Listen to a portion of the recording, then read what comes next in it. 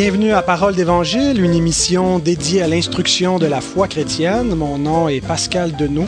Je suis pasteur de l'Église évangélique de Saint-Jérôme. Aujourd'hui, il s'agit du deuxième épisode de Parole d'Évangile, et notre thème pour aujourd'hui, le culte en famille. Et pour en parler, j'ai un beau panel avec des papas, donc des frères dans le Seigneur de l'Assemblée de Saint-Jérôme. Alors laissez-moi vous les présenter. Tout d'abord, Sylvain, qui est un frère de l'Église évangélique de Saint-Jérôme et un père de famille. Bienvenue à l'émission, Sylvain. Bonjour Pascal, je suis bien heureux d'être avec toi aujourd'hui pour faire cette émission. Merci d'avoir accepté. Et on a aussi Antoine, qui est également un frère de l'Église de Saint-Jérôme et père de famille. Bienvenue à l'émission, Antoine. Merci. Bonjour Pascal. Alors, je suis certain que, chers auditeurs, juste en entendant parler d'un culte familial, pour certains d'entre vous, ça représente déjà des inquiétudes dans votre conscience. Avez-vous déjà essayé d'établir un culte en famille, essayé de prier en couple ou avec vos enfants? Quelle place est-ce que la dévotion occupe dans votre foyer? Et je suis conscient que toutes ces questions-là, parfois nous mettent un petit peu dans l'embarras. En fait, le but de l'émission aujourd'hui, c'est pas de mettre qui que ce soit dans l'embarras ou de nous culpabiliser avec nos échecs ou notre manquement vis-à-vis de ce mandat, mais j'ai réuni des pères qui sont dans la même situation que moi, dans le début de la trentaine, et qui parfois ont maille à arriver à mettre de l'avant un culte familial. Alors, je voulais simplement qu'on puisse discuter ensemble de nos tentatives, de nos échecs et voir que finalement, c'est pas toujours aussi sorcier qu'on peut l'imaginer. Et nous allons donc partager un peu et bien humblement notre expérience. Nous allons également tenter d'établir le fondement biblique pour ce qui est du culte en famille, s'il en est un. Bien sûr, il en est un, il n'y a pas à en douter. Et on va discuter peut-être également de moyens un peu concrets pour avoir un culte à la maison, des façons de faire face aux différents obstacles, donc pour y arriver. Alors, messieurs, j'aimerais peut-être commencer avec un petit tour de table. Sylvain, si tu veux, on va y aller à tour de rôle, nous résumer en quelques minutes votre expérience familiale, comment ça se passe chez vous, si ça se passe, les tentatives que vous avez faites depuis que tu es marié avec Lydia. Alors, vas-y, la parole est à toi. Bien, moi, depuis que mon épouse et moi sommes mariés, ça a été des échecs et des échecs. À ce niveau-là seulement? Oui, seulement. Non, pas seulement. Mais tenons-nous-en au thème, qui est le culte en famille. Oui. Et c'est sûr qu'on partait elle dans sa famille. Son père était un homme très discipliné et le culte était très élaboré. Il l'avait élaboré, j'imagine, au travers de plusieurs années. C'était très complet, là, où il y avait la lecture de la Bible en un an, mais même des fois plus condensé, parce que les psaumes, il les faisait, par exemple, là, il passait au travers des psaumes tout dans un mois. Il y avait des chants, tout ça. Alors nous, c'est comme le modèle qu'on avait et on était parti avec ça. Et en tant que jeune mari et éventuellement père de famille, j'arrivais jamais à combler là tout de préparer ce culte-là.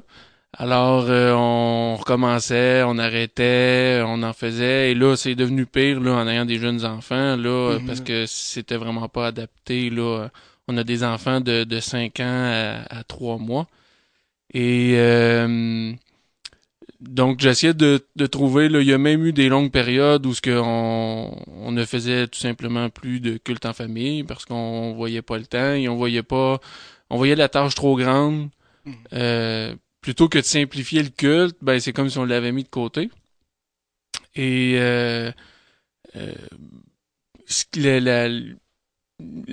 qui nous, pour l'instant, ce qui convient le mieux et ce qu'on réussit à faire, c'est qu'on prend comme une Bible là, pour enfants et on passe au travers là, de façon chronologique selon la Bible, au travers des récits principaux, parce que c'est sûr que ces Bibles pour enfants-là passent pas dans tous les détails. Et après le souper, habituellement avant le coucher, là, on prend un temps en famille où est-ce qu'on prend un temps de prière et on lit euh, cette histoire, ce passage biblique en interaction avec les enfants. Et avec un chant, on essaie habituellement d'intégrer les psaumes là, du psautier Huguenot dans nos cultes ou des Comme versets toute bonne chantés. famille réformée. Exactement. Alors, même encore là, c'est sûr, en ayant un culte plus adapté, plus simplifié, il y a toujours une difficulté. Comment dire, il y a toujours je pourrais dire cette paresse-là humaine de vouloir le laisser de côté, mais je dirais que c'est vraiment la clé qu'on a trouvée, c'est de l'adapter à l'âge de nos enfants et pas de se culpabiliser que Vous faisiez pas tout le gros kit. Exactement. Ah. Antoine, comment ça se passe chez vous? En fait, je peux dire que c'est un peu similaire à Sylvain. Je vois en fait comme un fil conducteur de vouloir retourner à la simplicité d'une certaine manière du culte familial.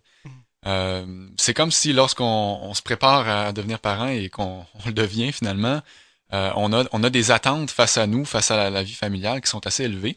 Et on se fait un scénario. On n'a pas vécu ça encore, mais on se fait un scénario. On se dit, ça va se passer de même. On va faire un beau gros culte complet. Nos enfants vont être attentifs.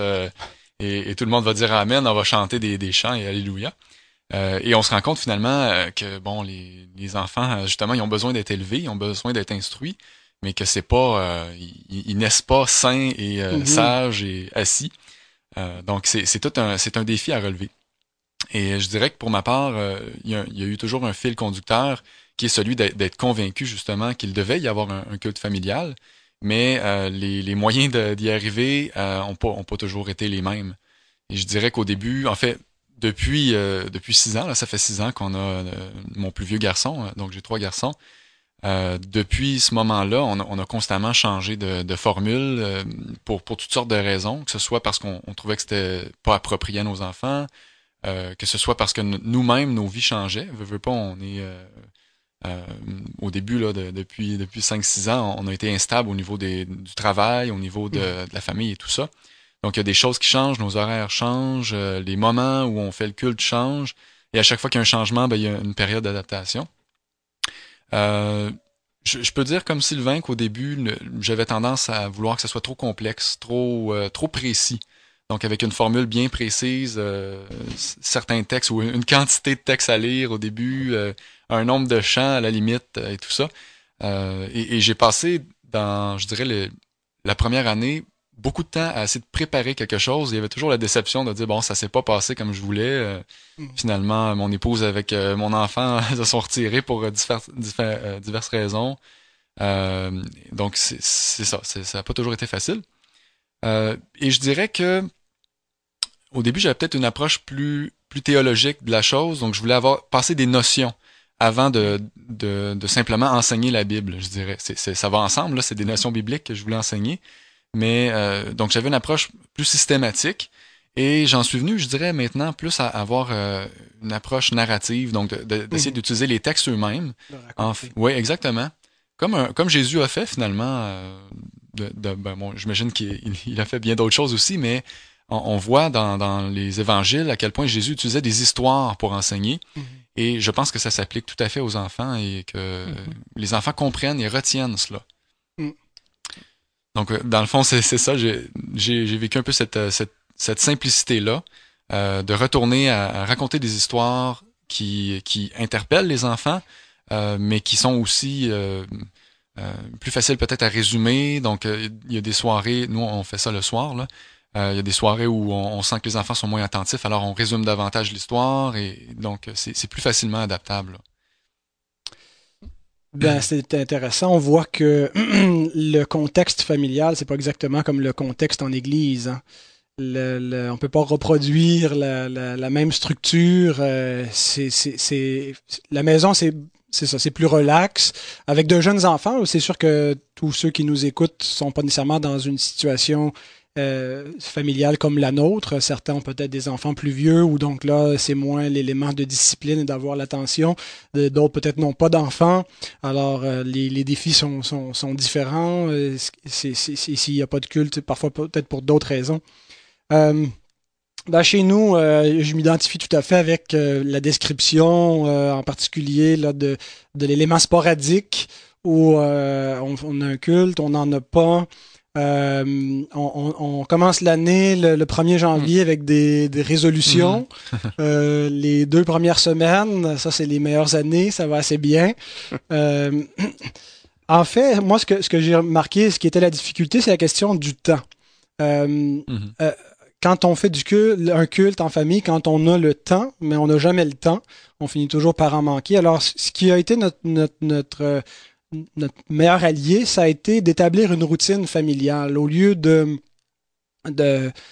juste attendre de trouver un moment où là, on pourrait tous s'arrêter en même temps, on a décidé de s'asseoir et d'établir pas dans tous les détails de notre vie, mais les grandes lignes de notre horaire familial. À quelle heure on se lève, à quelle heure les enfants vont au lit, et à quelle heure on mange. Juste ça, de pas manger à des heures différentes et d'avoir une séquence, ça nous donner le cadre qui nous permet après ça de regarder là, objectivement où est-ce qu'on peut instaurer un temps en famille où on s'approche de Dieu avec un culte.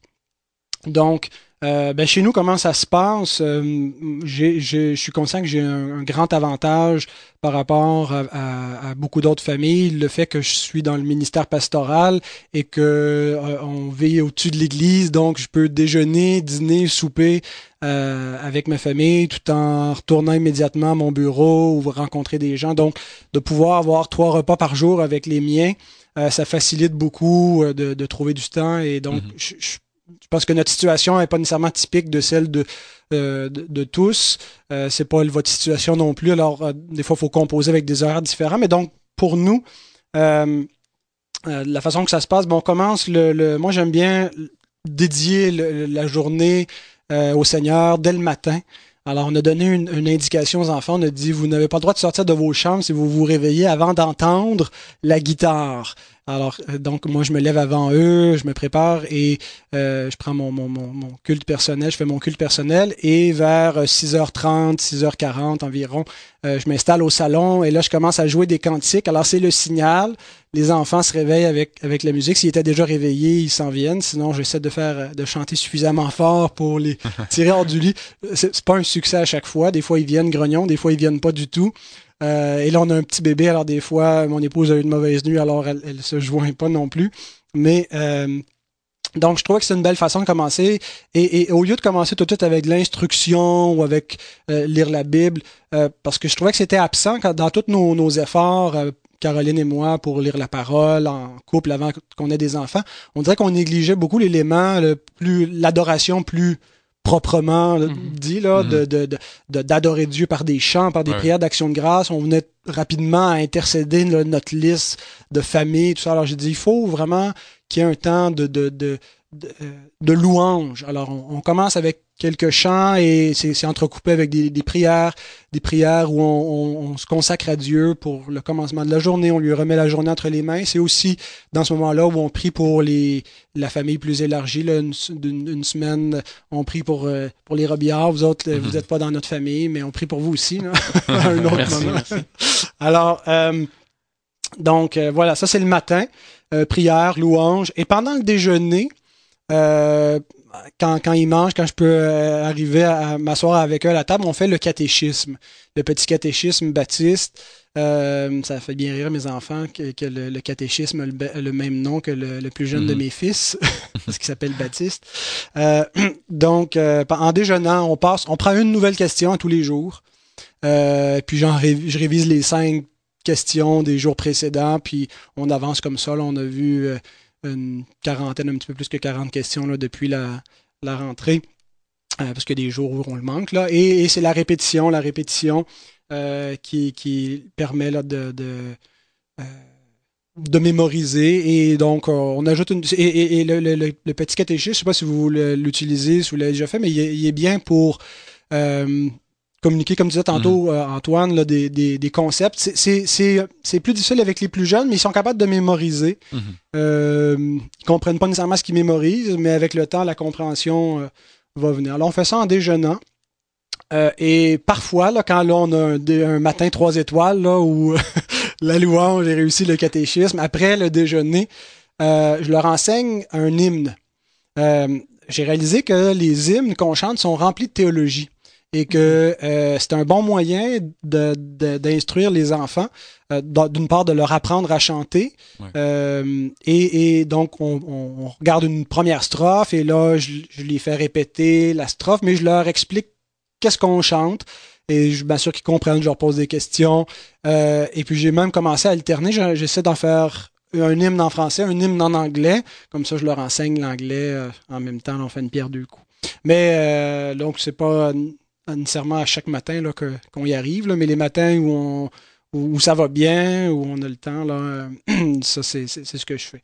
Et l'histoire biblique, parce que dans tout ça, là, j'ai pas introduit la Bible, on attend au dîner. Et 10 minutes peut-être après le dîner, là, avant de retourner à nos occupations, je prends l'écriture, la Bible normale, et je lis le passage avant de le lire en famille pour être capable de le vulgariser et de le raconter, un peu comme tu dis, Antoine. Je vois ça, cette idée de la narration. Puis là, on est dans les actes, alors on voit les voyages de Paul. Alors je prends les cartes qui sont accessibles, puis là, on leur fait mémoriser les places, ça permet de donner un peu de géographie biblique, puis des concepts ethniques, les Juifs, les païens. Donc, et on raconte l'histoire, et j'essaie pas de trouver l'idée de génie si j'ai pas d'application. Quand tu lis les actes, c'est pas comme les épîtres où là il y a beaucoup de... Et de toute façon, les épîtres, ça serait peut-être moins approprié pour de jeunes enfants. Mais quand je trouve pas d'application comme telle, je sens pas le besoin d'en faire. Simplement de raconter l'histoire, les rendre familiers avec les personnages de l'écriture. Et puis on prend un court temps de prière avant de retourner. On prie aussi un peu pour l'Église. Et le soir, avant de se coucher là, avec les enfants, on prend un temps de prière également. Ou si on a manqué un de ces éléments-là dans la journée, c'est de le reprendre. Là, je le raconte comme ça a l'air glorieux, mais oui, c'est tout un combat, honnêtement, d'arriver à avoir leur attention. On en parlera peut-être rendu aux difficultés. Alors maintenant qu'on a partagé nos expériences respectives, venons-en à une question peut-être un peu plus objective. Pourquoi faire un culte en famille? Il y a peut-être des gens qui nous écoutent qui ça leur est jamais passé par l'esprit de faire un culte en famille et se disent c'est intéressant, mais pourquoi faire cela? Est-ce qu'il y a un mandat biblique pour faire un culte en famille et quel est-il? Alors, je vous avais envoyé mes questions d'avance, aviez-vous réfléchi à ça? En fait, juste avant, est-ce que je peux me permettre une digression et commenter sur ton horaire? Oui. Si tu me permets. En fait, j'ai toujours vu moi aussi la nécessité d'avoir une routine.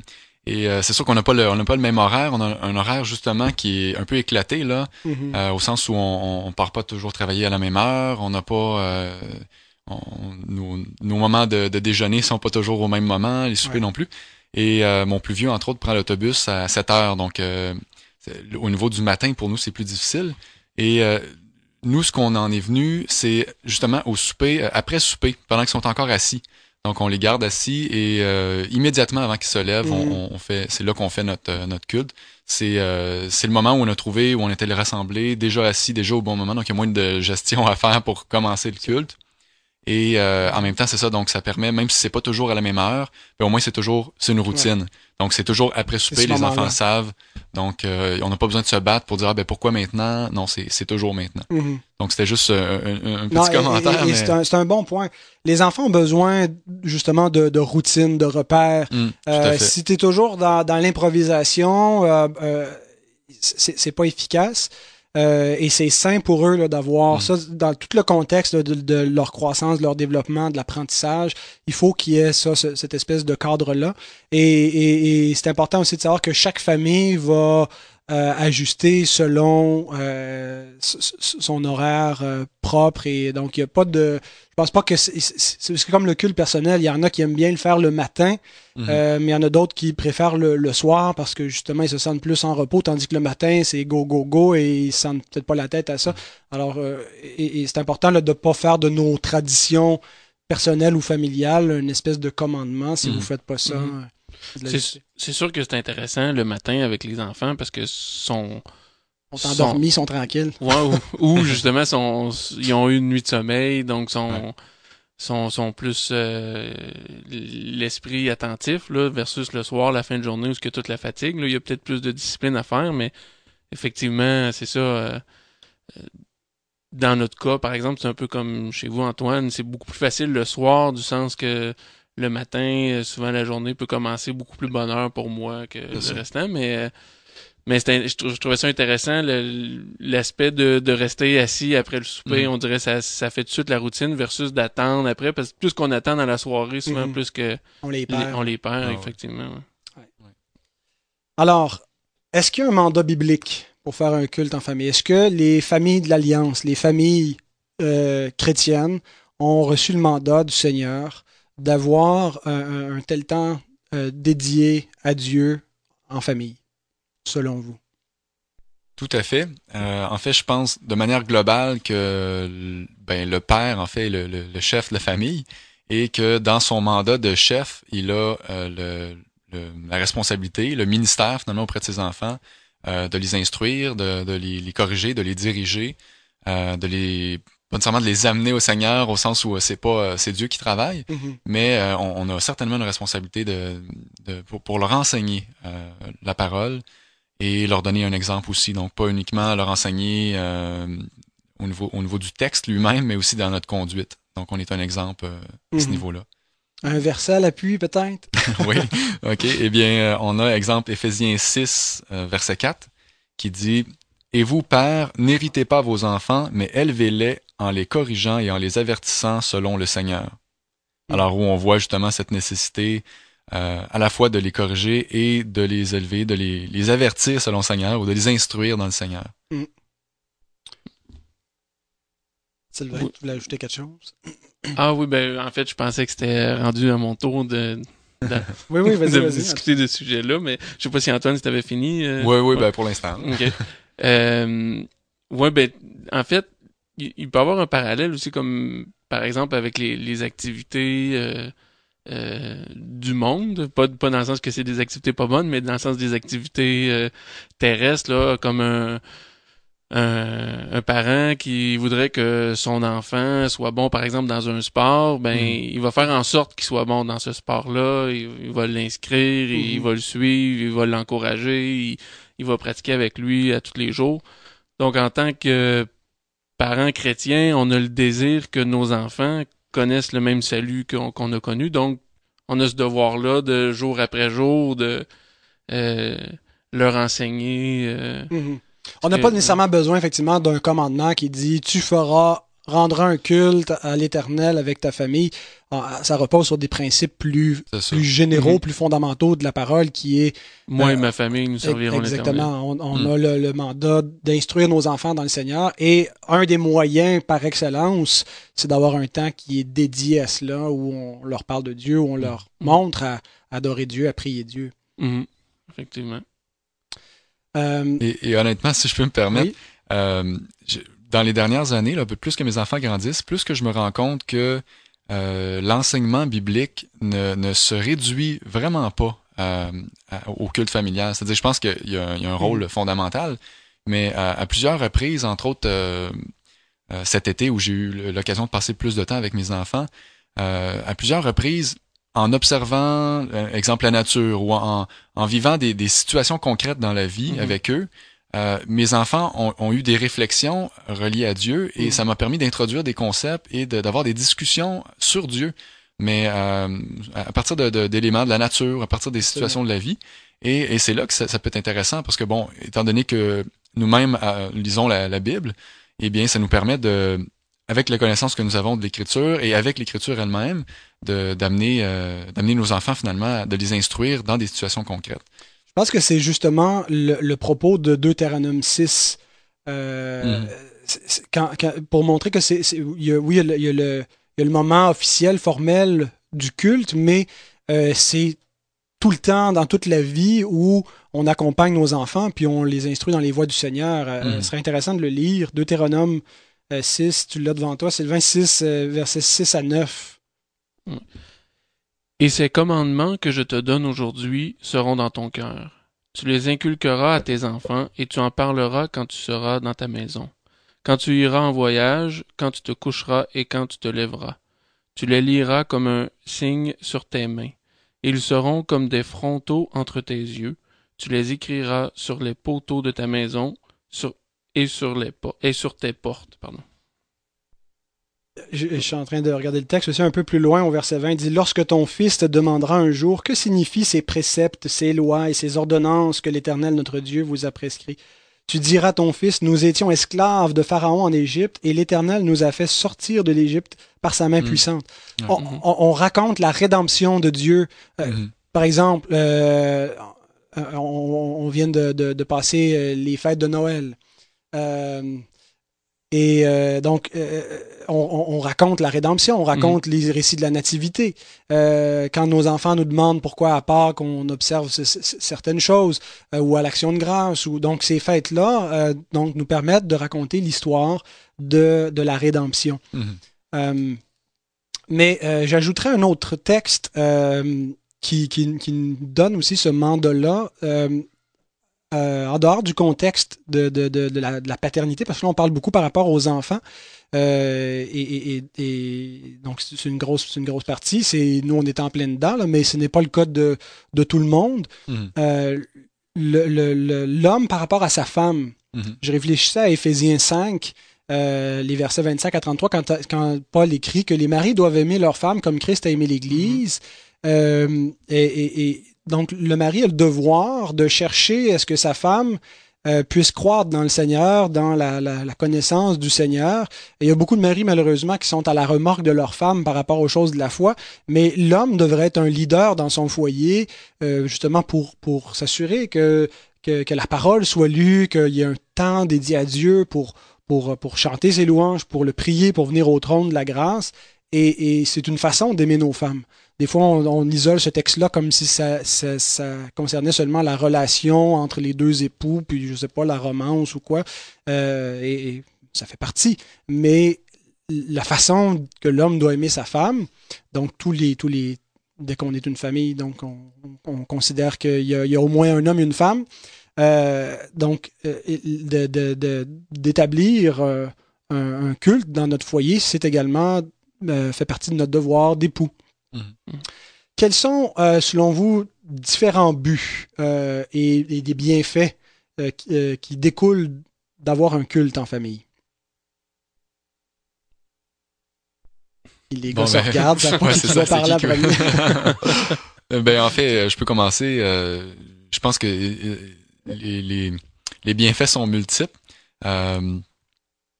En fait, je pense que les bienfaits et buts vont ensemble dans ce cas-ci. Là, j'essaie de décider si je vais les séparer ou pas. On vise un but qui va devenir une bénédiction. Oui, c'est ça. Parce qu'en fait, moi, je pense que le plus grand bien, d'abord, c'est de se lier au Seigneur. C'est-à-dire, nous sommes des créatures et en fait, moi, je vois beaucoup la Bible comme un mode d'instruction, mais pas uniquement un mode d'instruction, là, mais c'est tout ce que Dieu a voulu qu'on sache pour notre vie, pour notre salut.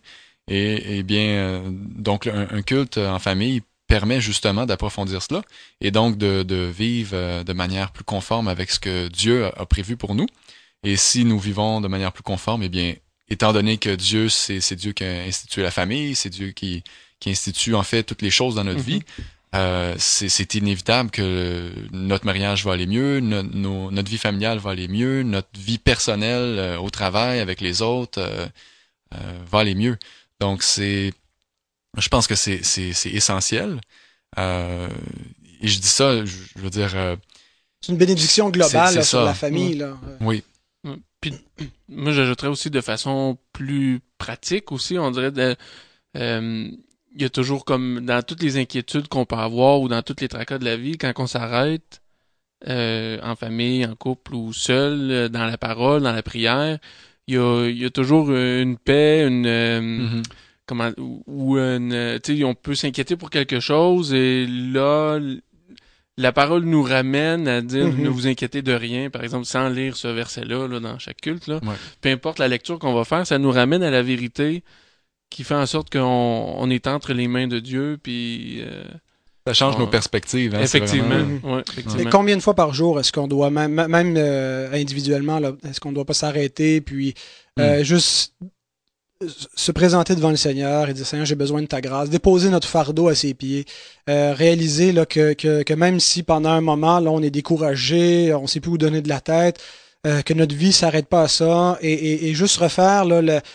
notre perspective, là, regarder les choses dans un autre angle et donc juste un court temps là, de quelques secondes, mais quand on le fait maintenant en famille, c'est justement un temps pour refaire le point. Au courant de la journée, les enfants se disputent. On arrive à la fin de la journée, on est tous ensemble autour du trône de la grâce. C'est un temps de réconciliation. C'est un temps, quand on prie puis on confesse nos péchés, je me réconcilie avec ma femme en même temps.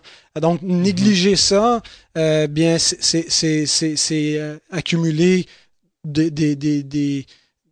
des soucis, des fardeaux, des péchés qui vont nuire à notre vie de famille, à notre unité de couple et au bien-être avec notre relation avec les enfants.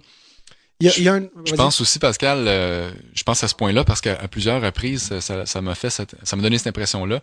Mais ce que j'ai observé, en particulier justement lorsqu'on avait moins de temps en famille et moins de temps, exemple de prière avec mon épouse, c'est qu'il vient un point où c'est comme si on n'avait plus la même vision du monde. Ouais. C'est comme si on chemine un petit peu en parallèle et finalement on n'est pas nécessairement sur la même longueur d'onde ou on vit pas nécessairement les mêmes choses face à Dieu, face à la vie. Et ce que ça permet de passer du temps justement dans la parole ou dans la prière avec notre conjointe et nos enfants, c'est un petit peu justement de ramener les choses avec la même lumière. C'est-à-dire la parole vient éclairer nos situations, vient nous montrer, exemple, que Dieu pourvoit. Alors là, on est reconnaissant, mais on l'est ensemble, on l'est pas séparément. Ou de faire réaliser à notre famille, à nous-mêmes, toutes sortes de choses finalement reliées à Dieu, mais d'amener une lumière finalement sur nos situations et de le vivre ensemble. Donc ça rend cohérent un petit peu notre vie familiale et ça nous donne la même compréhension des choses. Donc je trouve que ça l'aide beaucoup à ce niveau-là. Je pense aussi qu'il faut voir, c'est nécessaire de voir le culte comme un moyen de grâce, parce que c'en est un, c'est des moyens comme le culte en Église que Dieu nous donne dans sa grâce pour grandir par sa grâce, dans sa grâce. Et c'est un moyen de grâce en vue du salut. Dieu nous donne la responsabilité d'instruire nos enfants dans le Seigneur pour qu'ils gardent les voies du Seigneur, pour que par ce moyen, ils connaissent le Seigneur. Et donc, ces cultes-là, c'est beaucoup aussi de l'évangélisation au sein de la famille, où on enseigne l'Évangile et toutes les ramifications de l'Évangile. Parfois, là, dans nos milieux, on a sursimplifié l'Évangile, on a résumé ça à Jean 3,16, puis tu acceptes Jésus dans ton cœur et ça finit là. Donc, on ne sait plus après un enseignement qu'est-ce qu'on pourrait dire de plus sur l'Évangile, mais donc ça va beaucoup plus loin. L'Évangile, c'est tout le Nouveau Testament, c'est l'Évangile. Toute la Bible, c'est l'Évangile.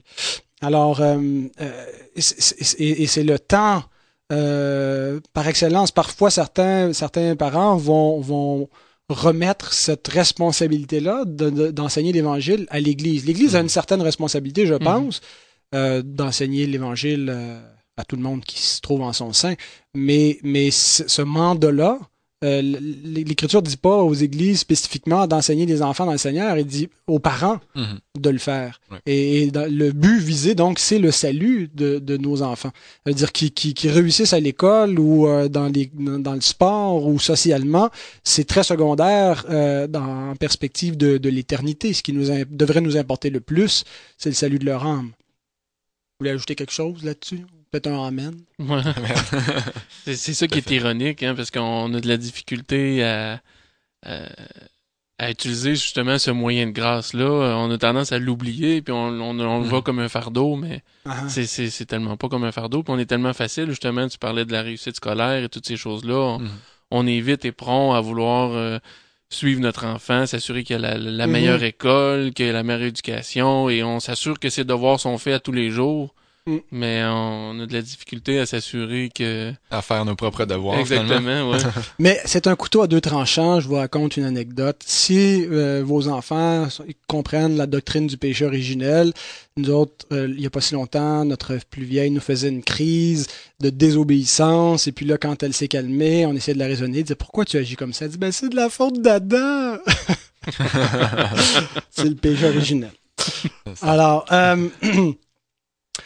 je pense également, c'est pour parler sur un autre bienfait, un autre but, juste d'apprendre des enfants à s'asseoir, et ça, c'est le gros défi, là, de dire on va s'asseoir, puis à écouter, être capable de recevoir un enseignement. S'ils sont capables de franchir cette étape-là, là, de rester tranquille, le contenu, c'est un énorme service qu'on leur rend pour la vie future.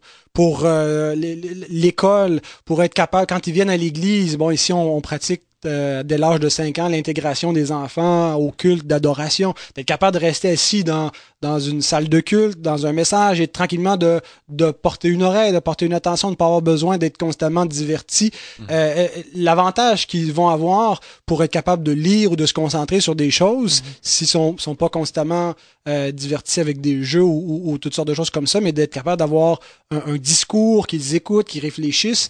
C'était la façon que toutes les sociétés ont transmis le savoir, et ça se perd un peu avec la génération technologique dans laquelle on est. Alors, je pense qu'on leur rend service. Également, de leur inculquer les commandements de Dieu. C'est par les commandements qu'on devient sage. C'est la crainte de l'Éternel qui est le commencement de la sagesse.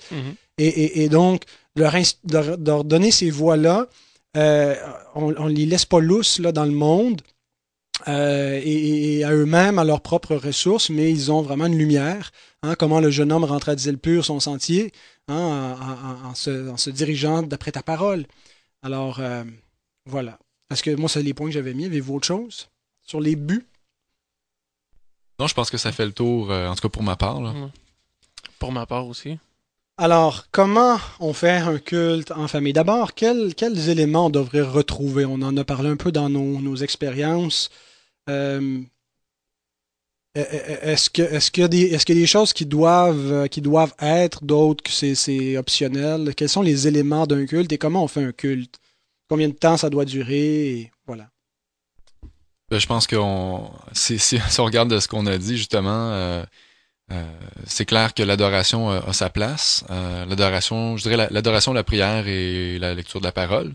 À cela, on peut ajouter un enseignement sur des notions bibliques, des notions théologiques.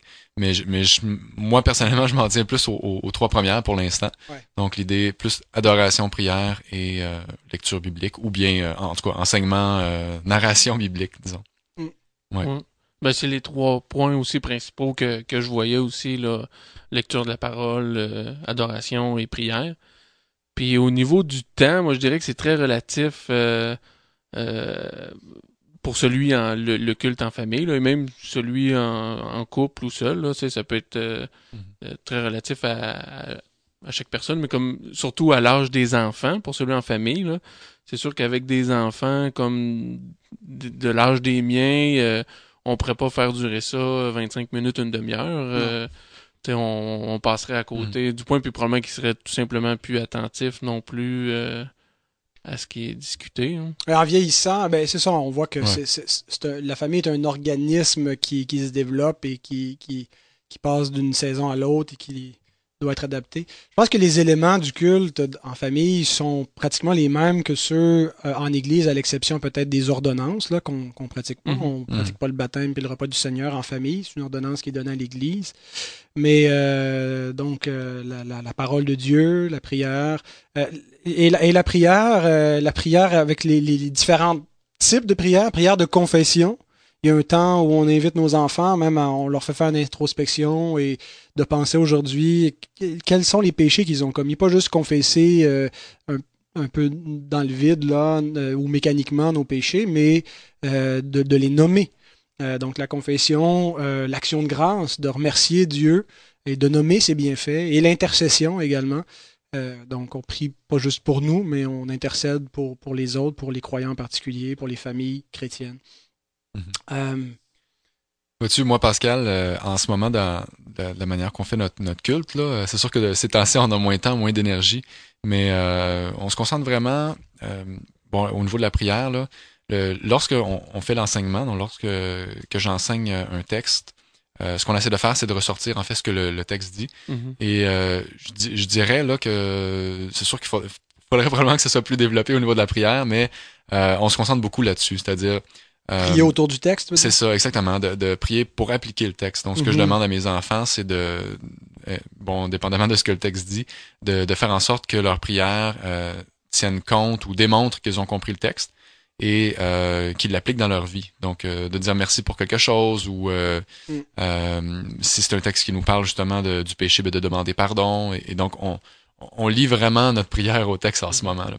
Et on va prier à d'autres moments de la journée pour d'autres raisons, là, mais dans le culte, vraiment, on se concentre là-dessus. Ouais, moi, je trouve que c'est une belle approche, parce que justement, ça dirige la prière, puis c'est que éventuellement, tu n'auras pas le choix de prier pour à peu près tout ce que tu pourrais prier, parce que tous les thèmes que tu vas aborder dans l'étude de la parole, si tu pries en relation avec ce texte-là, tu vas aborder tous les thèmes pour lesquels tu pourrais prier, là. Et il existe beaucoup de matériel, là. Moi, je suggère aux auditeurs de lire, en particulier, là, peut-être, ça c'est pas pour lire en famille, mais pour eux-mêmes, pour vous-même, un livre qui sur la question de l'éducation des enfants, sur les grands principes, sur comment les instruire dans le Seigneur, pour avoir un peu des balises.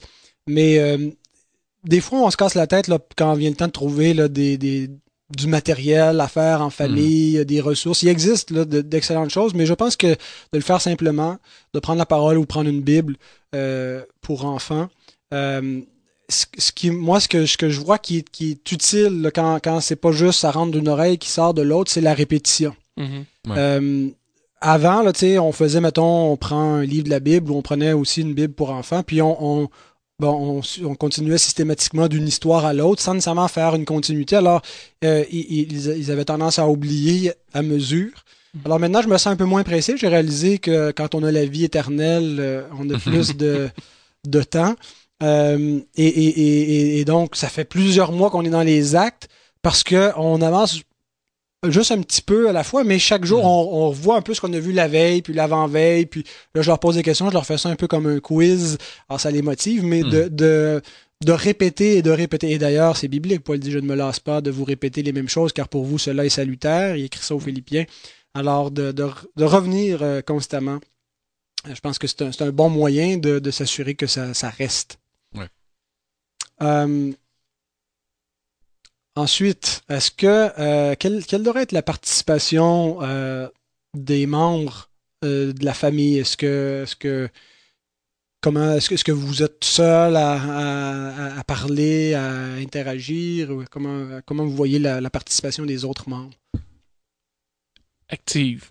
C'est sûr que au niveau de la préparation puis du leadership, je dirais que c'est comme c'est ma partie. Ça revient au père de famille. Au père de famille. C'est sûr que quand je suis absent, ben ça va être mon épouse qui va prendre cette place-là.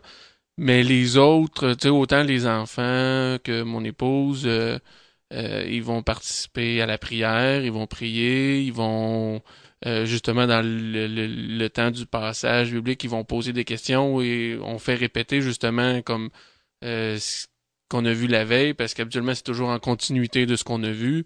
Donc, ils vont participer, poser des questions. C'est sûr que là, ils savent pas lire, donc ils peuvent pas lire une partie, mais c'est quelque chose que je vois venir dans un futur, tu sais, où on peut lire à tour de rôle, on peut...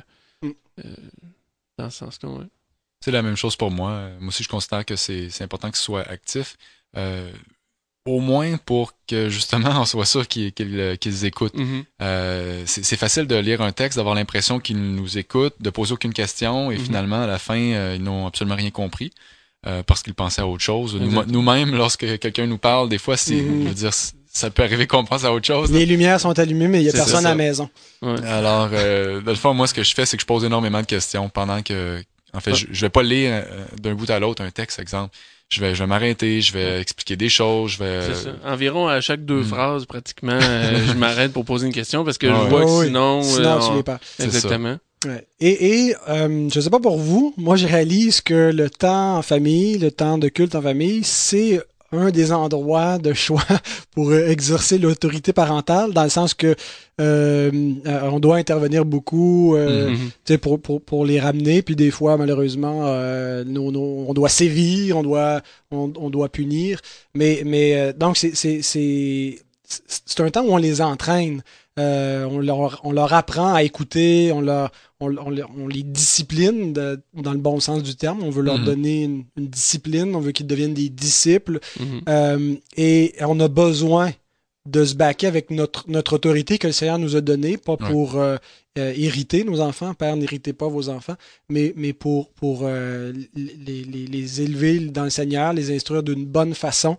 Et si on veut juste y aller chummy avec nos enfants, ou tu m'écouteras, je vais te parler quand tu vas avoir envie de m'écouter, on n'y arrive pas parce qu'ils ont une nature pécheresse qui a besoin d'être corrigée.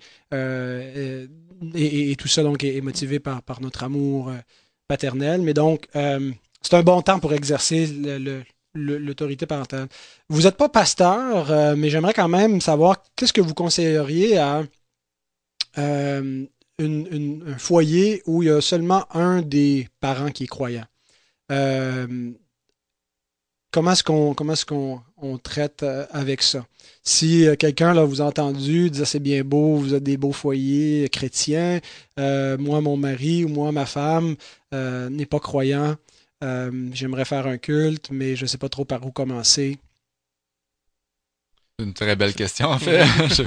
En fait, ça dépend beaucoup du contexte aussi à l'intérieur même de la famille, là, dépendamment si l'autre conjoint est complètement réticent. S'il est opposé. C'est ça. Donc, si je me mets dans la position d'un foyer où le conjoint veut absolument rien entendre et interdit littéralement à son conjoint de parler de la foi, là, ça devient toute une situation problématique. Je veux dire, je pense on a quand même un ministère auprès de notre conjoint, auprès de nos enfants, que notre conjoint le veuille ou pas, on a un mandat de la part du Seigneur, ça c'est certain. Bien sûr, faut faire attention. Fait dans le respect. C'est ça, exactement. Faut faire attention pour pas que ça devienne... Non, c'est ça. Je ne pense pas, et je le dis vraiment avec prudence, mais je ne pense pas que on a besoin de la permission de qui que ce soit pour parler du Seigneur, à qui que ce soit, en particulier à nos propres enfants. C'est parce que c'est un commandement qui vient de Dieu lui-même. Moi, je dirais à quelqu'un qui est marié avec un non-croyant, de commencer peut-être par faire un culte personnel, mais où on se cache pas pour lire notre Bible. Juste simplement lire la parole là, au vu du reste de la famille, que ça soit aperçu, et d'essayer d'inviter le mari ou la femme qui n'est pas croyant à dire: aimerais-tu t'asseoir, lire la Bible avec moi, et de rendre ça invitant, de montrer que parce que c'est un moyen par lequel, je pense, et l'Écriture nous dit cela, que Dieu sauve des non-croyants qui sont mariés avec des croyants parce qu'ils sont exposés au travers d'eux à la parole de Dieu. Donc, il ne faut pas juste la prêcher aussi, il faut la vivre. Est-ce que tu avais quelque chose d'autre, Sylvain? Pas nécessairement d'autre. C'est sûr, je pensais à l'aspect que c'est sûr que ça doit être encore plus dur au niveau de la discipline, parce que tu sais, quand on est les deux parents ou le couple chrétien, quand il y en a un qui est démotivé, l'autre motive l'autre. Mais effectivement, je pense pas qu'il devrait avoir lieu de s'empêcher de faire un culte à cause que notre conjoint n'est pas croyant. Et la parole nous dit que la foi va apporter des divisions, va diviser les familles. Et l'Écriture dit pas, dans ce cas-là, sauver la famille puis flusher la foi, elle dit exactement le contraire. C'est malheureux. Enfin, on cherche pas la division. C'est pas ce qu'on cherche du tout.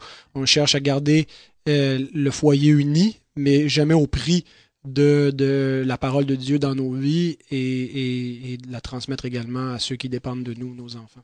Je pense qu'il y a de la sagesse et de l'amour à avoir là-dedans. Ouais. C'est ça. C'est ça. Les principes demeurent toujours vrais. Maintenant, l'application des principes doit se faire dans un contexte où il y a des êtres humains ou des sensibilités qu'il faut prendre en considération. Et on a besoin de la grâce et de l'Esprit de Dieu pour nous diriger dans cela et du support des saints dans la prière. On a beaucoup de personnes dans l'Assemblée ici qui sont mariées avec des non-croyants et c'est régulièrement sur notre liste de prière. On prie pour la conversion de leur époux, de leur épouse, mais également pour que Dieu donne à nos frères et nos sœurs qui sont dans ces situations-là la sagesse qu'ils ont besoin, la douceur, la patience, et qu'au travers de cela, vraiment, le Seigneur fasse son œuvre dans ces familles.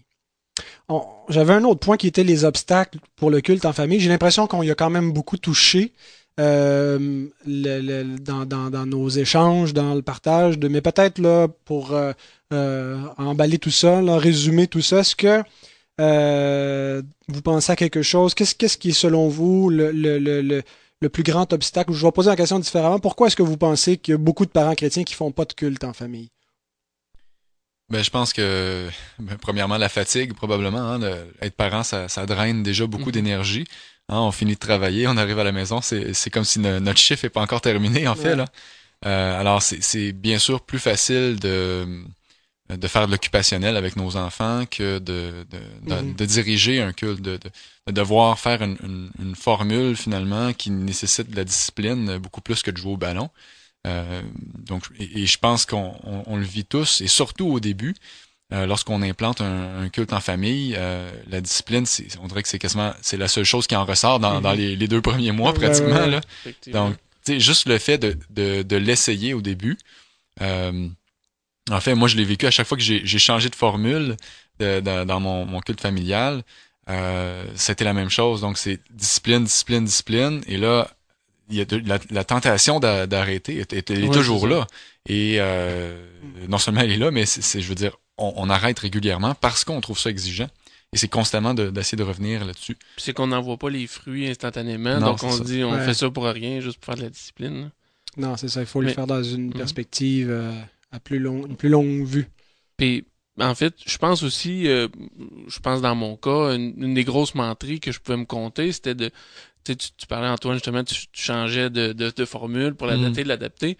Et c'est comme si je me disais, tant que j'aurais pas la bonne formule et la discipline parfaite, j'en ferai pas. Ouais, ça. Mais, tu sais, souvent, moi, je pense dans mon cas, c'était le plus gros obstacle parce que probablement où la fatigue, le temps amenait à compter cette menterie-là, je pourrais dire. Mais peu importe qu'est-ce qu'on fait, de commencer, et même si c'est imparfait, même si c'est pas tous les jours, dans le fond, moi, c'est ce que je vois, en tout cas, depuis que j'ai adopté cette attitude-là, de me dire, je vais en faire un, je vais faire ce que je pourrais faire dans le temps que je pourrais le faire, à l'étape où ce que mes enfants sont.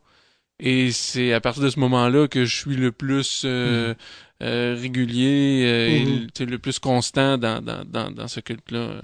Ouais, c'est ça. Faut pas que ça soit tout ou rien. Là. Exactement. Et c'est drôle parce que Sylvain, j'ai l'impression en fait qu'il faut faire exactement le contraire de ce qu'on a fait. Hein. On voulait avoir une grosse approche, un culte bien développé et tout ça. Et là, on se butait contre la difficulté d'appliquer ça. Alors que justement, lorsqu'on commence, on devrait commencer avec quelque chose de très très simple, de le rendre régulier. De faire en sorte que les enfants deviennent habitués à une routine qui est très très simple et ça ensuite doit être plaisant, de compléter. C'est ça. C'est sûr que si c'est fardéique pour nous, pour toute la famille, mais si on rend ça agréable, puis ça devient un rendez-vous familial qui est bénéfique, des temps où on partage. Et puis c'est sûr que quand les enfants sont petits, mais à mesure qu'ils grandissent, j'espère que j'aurai des conversations enrichissantes avec mes enfants. On verra rendu là. Des fois, quand on se fait des attentes ou des scénarios, on est déçu et frustré. Mais donc, il existe toutes sortes de raisons, des obstacles. Il y a des raisons coupables, il y a des raisons parfois que c'est plus parce qu'on sait pas que c'est faisable ou qu'on pense que la barre est trop haute. Mais j'apprécie ce que vous dites, que c'est pas sorcier tout cela, qu'il faut y aller bien simplement. Et je pense qu'il n'est jamais trop tard non plus. C'est ce qui est merveilleux avec Dieu. Sa grâce nous prend là où on est. Mhm. On n'est pas tous à la même place, mais une chose est certaine, c'est que Dieu est prêt à commencer avec nous à tout moment. Donc, il y en a peut-être qui nous écoutent, que leurs enfants sont plus grands, et ils sont dans le milieu de l'adolescence et ils se disent oh, on n'a jamais fait ça, il est trop tard. Mais il n'est pas trop tard, c'est un faux raisonnement de se dire cela. Il n'est jamais trop tard pour commencer et ce que la grâce de Dieu peut faire en commençant maintenant, il y en a qui ont été mariés longtemps, qui n'ont jamais eu de culte en couple, mais il n'est pas trop tard. C'est simplement de l'admettre et de revenir au Seigneur, de dire, on a négligé longtemps, mais maintenant on voudrait établir et d'y aller avec de petits commencements que le Seigneur ne méprise pas. Le Seigneur se réjouit des petits commencements et de la sanctification de ses enfants, comme nous nous réjouissons lorsque nos enfants nous montrent la moindre parcelle d'obéissance. Ça fait plaisir à nos cœurs et je pense que c'est la même chose avec Dieu.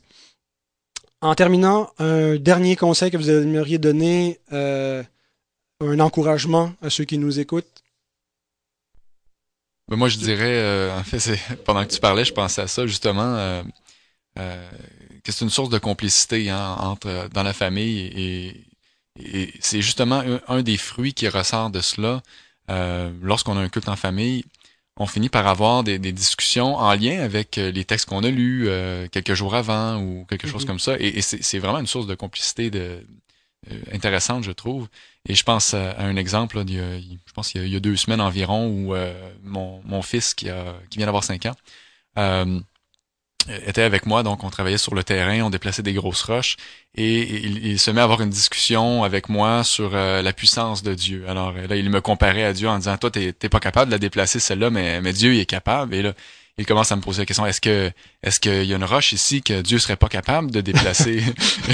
Et là, j'avais il y a tout un contexte théologique à cette question-là. Mais c'est l'idée de dire, parce que bon, quelques jours avant, on lisait, je me rappelle plus le texte qu'on lisait, mais on lisait un texte qui parlait de la puissance de Dieu. Je pense que c'était justement un texte où on voit Jésus maîtriser le vent et la mer. Et on avait une discussion sur la puissance de Dieu. Et c'est de voir que nos enfants n'arrêtent pas leur réflexion là, mais l'imaginaire des enfants est extrêmement développé. Et de les voir réfléchir à Dieu dans des situations qui sont tout à fait communes, finalement, je trouve que c'est extrêmement encourageant. Et donc, c'est pas nécessairement un conseil comme tu le demandais, mais un encouragement. C'est ça, exactement. C'est pas en vain, c'est pas peine perdue. Non, c'est ça. C'est une source de joie pour un père, en tout cas, de vivre ça. Oui. Oui, puis aussi on dirait qu'on n'arrête jamais, puis qu'il y a toujours quelque chose, mais c'est vraiment un temps privilégié, je trouve, pour justement s'arrêter en famille. Puis c'est un bon temps malgré toute la discipline qu'il y a à faire avec les jeunes enfants et c'est un temps où ce qu'on peut discuter et je les imagine moi aussi plus vieux pouvoir discuter avec eux et c'est vraiment un temps privilégié qu'on a, c'est enrichissant même si ça demande un effort au début. Quand c'est imbriqué dans l'horaire, ça devient vraiment plus reposant, plus relaxant, plus agréable que n'importe quel jeu ou chose qu'on pourrait faire avec nos enfants. Absolument. Il y a de grandes bénédictions pour les familles de l'Alliance à ce niveau-là. Moi, j'aimerais aussi encourager tous ceux qui nous écoutent. Comme vous avez vu, on l'a tous affirmer que c'est difficile. Alors, si vous trouvez ça difficile, c'est normal. Vous n'êtes pas anormal. Si vous trouvez ça difficile de trouver cette discipline ou ce temps, ou vous ne savez pas qu'est-ce que vous allez enseigner à vos enfants, et des fois, ça nous encourage de savoir qu'on n'est pas les seuls à trouver ça difficile. Mais ce n'est pas en vain, ces efforts-là. Il y a un grand fruit parce qu'en fait, ce qu'on fait, c'est qu'on sème, semer, et on va moissonner. Il y aura un fruit. Alors, je vous encourage à persévérer et à voir ça. Peut-être, on a discuté, en fait, dans l'angle très spécifique du culte en famille, mais c'était clair dans tout l'arrière-plan de notre conversation que finalement, ça dépasse beaucoup la question du culte. C'est toute la responsabilité parentale, la responsabilité du père, dont on a parlé en particulier, d'instruire dans le Seigneur. Donc, oui, il y a le moment du culte, mais mais peu importe le temps que vous avez avec vos enfants, si des fois c'est pas spécifiquement un culte qui va se passer, mais d'être capable de les accompagner dans la vie. Vous avez reçu la responsabilité du Seigneur, de leur communiquer les voies du Seigneur, de leur communiquer sa parole, de les accompagner comme les pédagogues. Hein, et notre rôle de pédagogue, c'est de mener à Christ, de pointer Christ, de prêcher Christ. Alors que le Seigneur puisse bénir ses propos, nous donner d'être des témoins, d'être la bonne odeur de la connaissance de Jésus auprès des nôtres, pour qu'ils veulent le connaître, pas juste en se disant « je veux le connaître pour pas aller en enfer », mais parce qu'ils vont avoir envie de goûter à cette vie-là, comme ils la voient chez leurs parents.